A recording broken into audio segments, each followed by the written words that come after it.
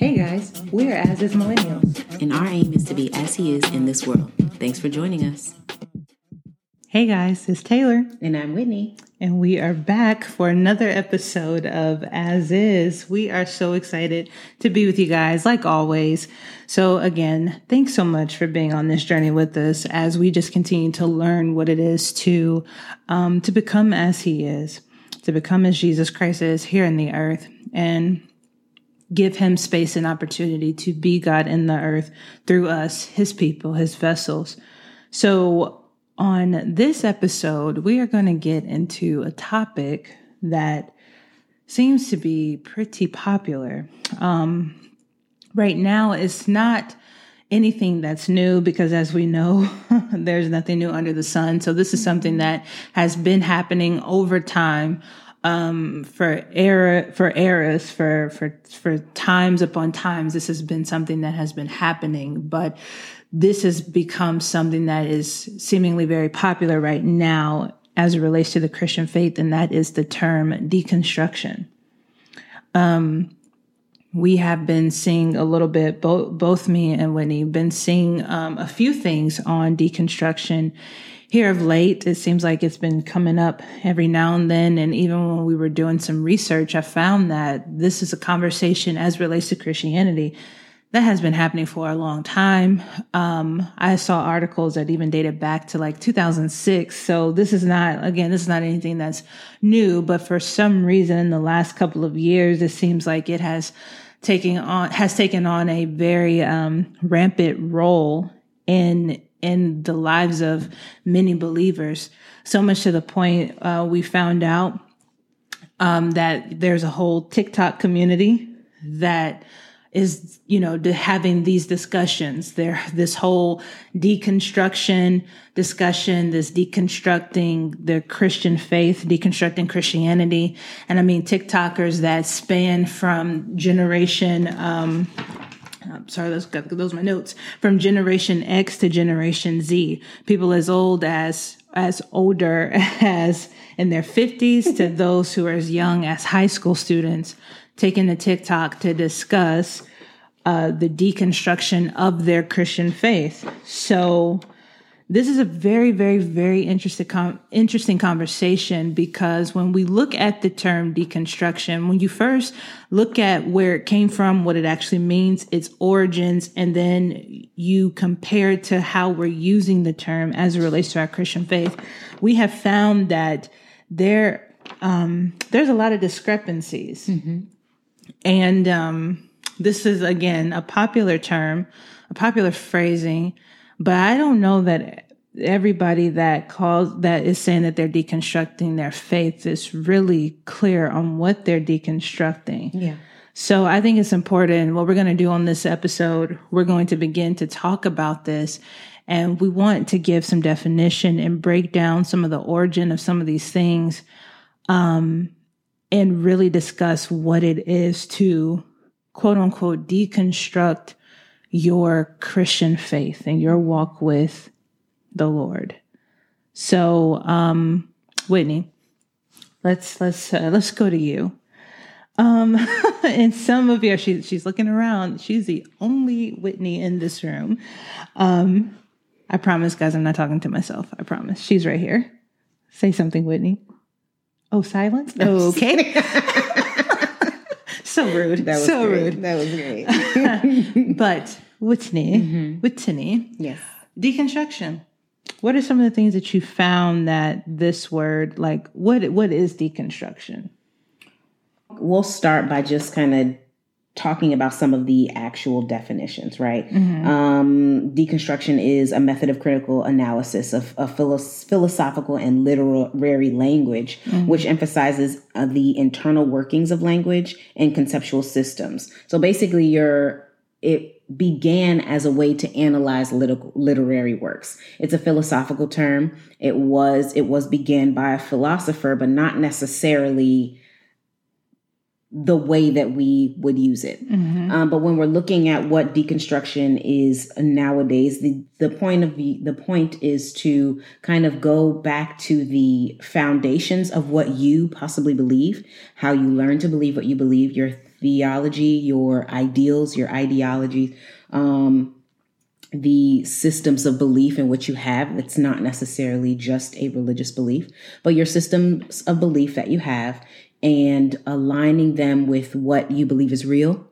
what you believe is tangibly true. That's what people are doing now, right? More or less their belief systems. But originally it was a way to compare and break down and analyze literary works. You're going back to kind of identify what the author actually says or has written versus what they may have meant, syntax, language, all of the above. It's analyzing all of that. However, when we take it back to where it kind of began, we, upon research, run into a gentleman named Jacques Derrida, Jacques is actually how you say it, but Derrida, a philosopher more or less, who lived a life in which he experienced or was plagued with bigotry, more or less racism, inequality. Those, he grew up in a time where there was a lot of anti-Semitism. He was he grew up in a Jewish community, if you will, and he grew up in an area where he was affected by the exclusion that denoted that based on between Islamic belief system, his belief system, and Christianity. And so his point of view was to look at and analyze the difference in his belief system, or what was considered to be the absolute compared to what was considered to not be the better, if that makes sense. So basically saying, okay, you say this is all right, your belief system is all right. How can you say mine is not all right? Let's compare the two and say that your higher way of thinking may not be the highest. And we may have some common ground more than not. Yeah. So like Whitney was saying, like where he was from, the dominant, you had 3 different religions that were in the area. So the Islamic belief, the Christian belief, and then Judaism. And his religion, him as a Jew, his community was deemed as the lesser than. Yes. But for that area was dominated by the Islamic belief. And I thought it was so interesting because, yes, as Whitney was pointing out, when he came up with the term deconstruction, basically he was looking at a way. So for instance, the dominant belief was like we said, the Islamic Christianity. So basically, can we poke holes on the belief system that has been preferred? So if we can poke holes in the belief system that has been preferred, whatever that is, whether it's a particular faith that's preferred, whether it's men preferred over women, whether it's, what did he say?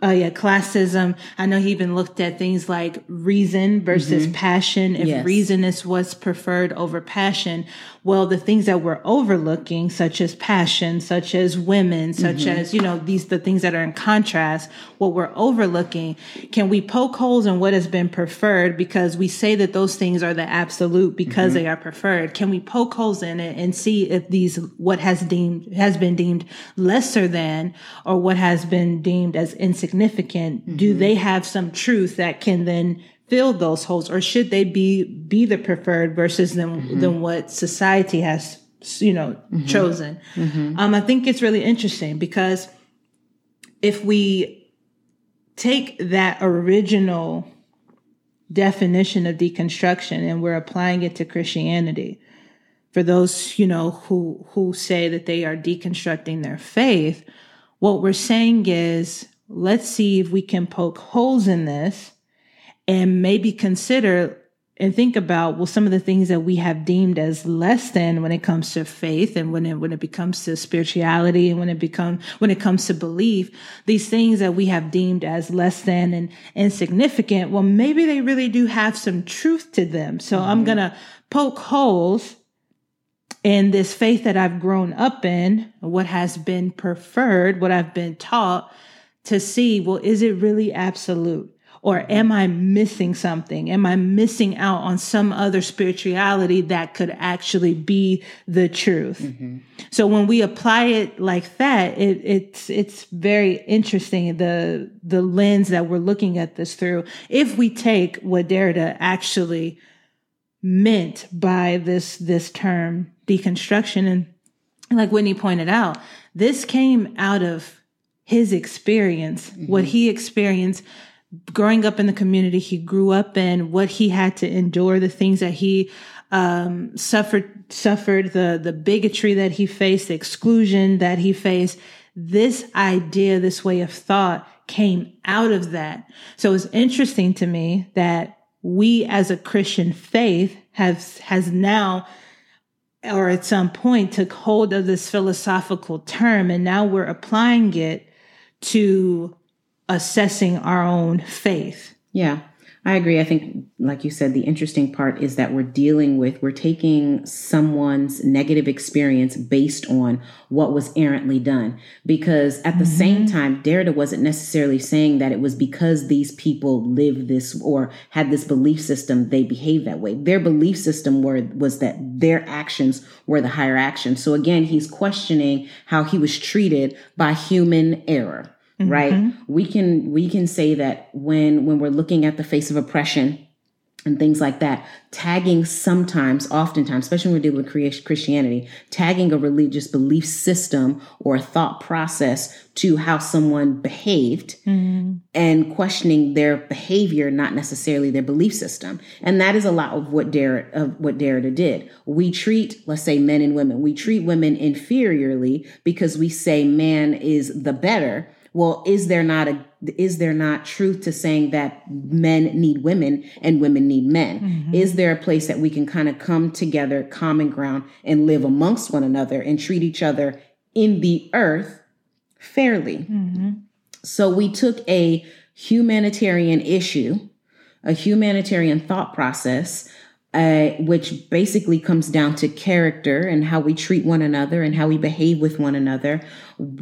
We took that and now we're applying it to using this humanitarian thought process to break down the tenets of the Christian faith. Mm-hmm. When in reality, what's happening is you're having a lot of people question what they were taught by people through their person experience, mm-hmm. because we're coming away from the text in this, mm-hmm. And we're dealing with individual's personal experience with church or a specific belief system that wasn't necessarily always biblical, right? And they're using their questioning of the way they were treated and those actions to then tear down the ministry of Jesus Christ or mm-hmm. the Christian faith. Mm-hmm. And so I think even when we're starting out talking about this, like what is deconstruction, how it began, where does it come from? Even now that we've looked at some of those things, how does it fit into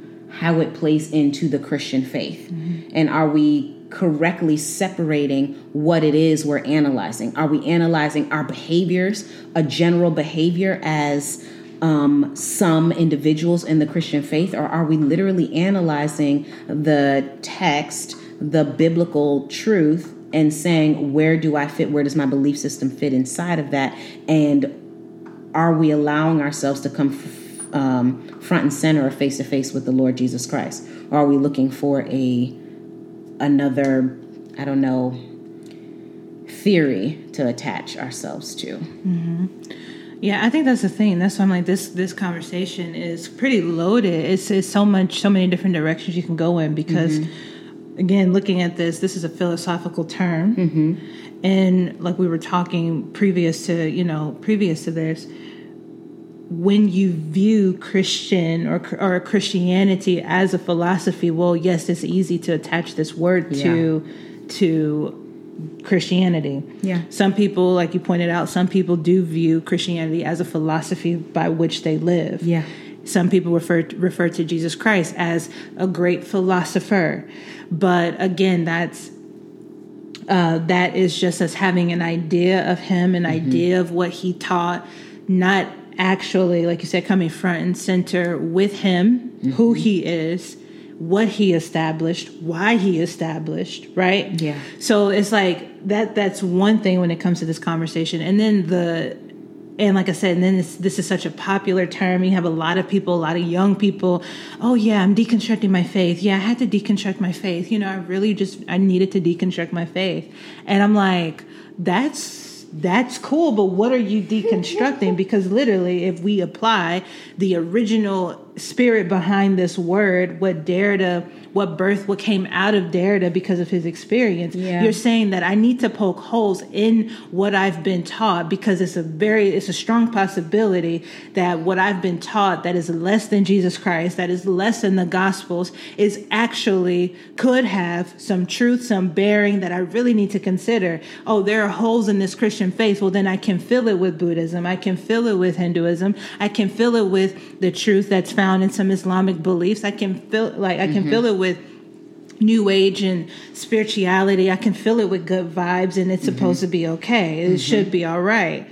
But we cannot have this idea, this fear of missing out, this FOMO, basically, that we're then applying and saying, well, I mean, maybe this whole Jesus thing is not it.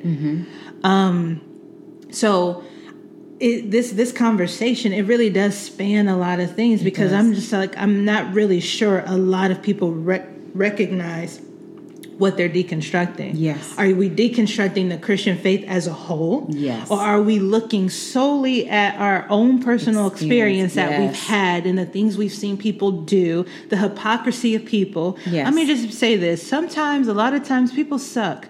And there have been things that people have done and said in the name of the Lord, and it has been utterly wrong. Exactly. It has been so wrong. It has been hypocritical. Yeah. So I can understand if you've had certain experiences, things you've seen, things that hurt you, that hurt your family, things that you've seen ministers and ministries do that was completely wrong. I get it. And then you have questions. Yes. But I believe it's important for us to be able to separate God from man. But the only way you can do that is if you know him. If you meet him. That's the beauty. Like, that's what's interesting too, delineating what it is that you're deconstructing. And I appreciate you saying that, because it brings greater attention to the difference between your faith and your ideals and ideology versus the biblical truth. Exactly. Faith versus faith in Jesus Christ versus knowing Jesus Christ, the person. Exactly. Learning his person through the text, which is alive in his written person. Learning that the purpose of being able to look at this from where it originated, even from what Derrida's philosophy, what he experienced, the purpose of being able to go back and do that is to be able to do your own research, your own deductions, if you will, to separate, like you said, to separate man's fallacies and the truth of God. And being honest with yourself along the way. Many of us grew up in church, did or did not pay attention, whatever. But be honest with how much you actually it became your personal experience. How often did you spend time getting to know the Lord? How often did you spend time in your word, learning of the word, and not by rote responsibility? How often did you do things just to do them because that's what was popularly done? Or did you actually meet and have a true encounter with Jesus Christ? And I don't mean just an emotional encounter. Do you need to feel the tangible spirit and move of the Lord Jesus Christ? Absolutely. But if that's all you're running after, then you're still not meeting the full person. Right. How much of Christ do you honestly know? And when you're going into this to begin to separate what you've experienced versus who he is, are you honestly going to meet him, or are you looking for reasons and ways that you can do the things that you want to do with your flesh, but the word says you cannot? Exactly. Because that is also another thing we're running into. Yes. We want a palatable Christianity that allows us to do whatever it is that we want, however we want it, but yet still say that this loving God will still accept me as is. Exactly. Listen, you can come to the throne just as you are. He will accept you, but you cannot choose to stay that way. And anyone that expects the Lord to do that is selfish and immature. Period. Because as a parent, you feel the same way. As a friend, you feel the same way. As a spouse, a significant other, you would feel the same way. Your significant other or a close person of you cannot continue to come to you and do the things that you do not like, that they know you don't care for, and you expect them to accept you with open arms, and you can keep doing that over and over and over again. Yeah. The beauty of the Lord is that he will always have his arms open to you, but you cannot continue to flip him off and tell him he will be who you want him to be. That's not fair. And you would not allow someone else to do that to you. So in this mode of deconstruction, even when we're talking about it, we want to be able to highlight the fact that there is nothing wrong with going in and analyzing your belief system, where it came from, where it began, what you actually believe, what you actually know, what is different between what you've experienced and what the true love of Christ looks like, what the true person of Christ looks like, what righteousness actually looks like, the truth of that, separating those things out and figuring out, is God really my God? Yeah. Will I accept him as my Lord and Savior? Will I live that? And what does that look like? Doing that is important and it's necessary. Right. It's necessary on the Christian journey as you grow from childhood to adulthood. If you meet him as an adult, that is necessary as you transition from living externally and temporally to living outside of this physical realm and really going to a place with Lord Jesus Christ so that you can live beyond this world when you pass on. So that you don't have such a temporal viewpoint even while you're here. So that you actually have a hope in which we live in. So that you can actually stand in what it means to actually have faith in something that you do not see. Those things are important. But when we land on like you said, poking holes in the actual truth of God so that I can fill it with whatever is more palatable to me, then we're dealing with a carnal experience, a carnal issue, filling it with carnal experiences and expecting a very spiritual God to co-sign or make room for that. And that isn't even where Derrida was coming from. No, he wasn't. He wanted, the line of thought is to consider that maybe what we have overlooked or deemed insignificant could have some truth to it and should be considered, or maybe the truth is in those places and what has been deemed insignificant. But I love what you said, that, and I just want to just reiterate that it is important to do that. You need to know why, if you are a Christian, why are you a Christian? Why do you believe in God? Is it because this is how you were raised? Have you truly met Jesus Christ, the man Christ Jesus? Is it because we all have our different reasons or even the different journeys or the different routes that we took to get to this point to where we're saying we are a Christian, but why do you believe what you believe? And I think it's important for you to know that. And the reason why it's important is because when you know why you believe in Jesus Christ and why you are opting to choose him every single day, that anchors you. And there's nothing that anyone can say or do that's going to cause you to be completely dismantled from his hand and you say you don't want anything else to do with him. I was sharing with Whitney, even when I was like college age, or maybe I had just graduated from college, but I recognized even at that point, if my faith in Jesus Christ had been dependent on people, I would have walked away from this thing called Christianity a long time ago. Because again, people do some horrible, crass, wrong things in the name of the Lord. It's been happening for ages. We can look at history and look at the things that have been done. But the reality is we have got to be careful when we say, well, how can a good God allow certain things to happen? And if God really loved me, this is why it's important to separate people from God. And it can be easy to equate him to people because this is what we're looking at. This is why it's important. This is what we experience. This is the world we're in. This is what we're seeing. And especially when people come in the name of the Lord, yes, it is easy to believe that they are in line with God. When you're looking at a minister, a preacher, a pastor, they're your leader. It's easy to just settle and trust that they are who they say they are and that they represent God. But then when you see them do something that they shouldn't do, then that can be very confusing. But this is why, again, it's important to know who God is and know him for yourself. And you have to get to a point and have the experience where Jesus really does become yours, because otherwise you will be easily swayed to just say, hey, look, I'm gonna walk away from this. Anybody can walk away from an idea. We've got to get beyond the aspect that God is just this cool idea up in the sky.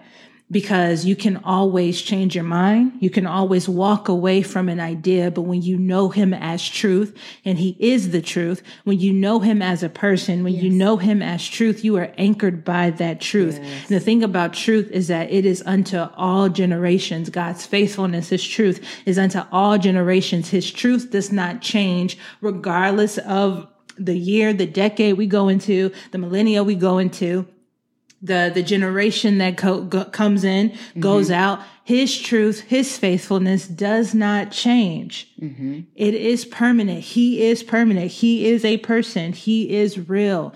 But I think it's also important for us to know and to believe and accept it's okay if you have questions. It's okay if you're not sure about certain things you've been taught, things you've been raised to believe, things that you've seen. It really is okay. And it's a part of your journey, because God has to get you to a point where he sheds you of every other person's idea of who he is, and he can show you who he is, and you see him as he is for yourself, and you know that you know that you know that he is, and that you belong to him.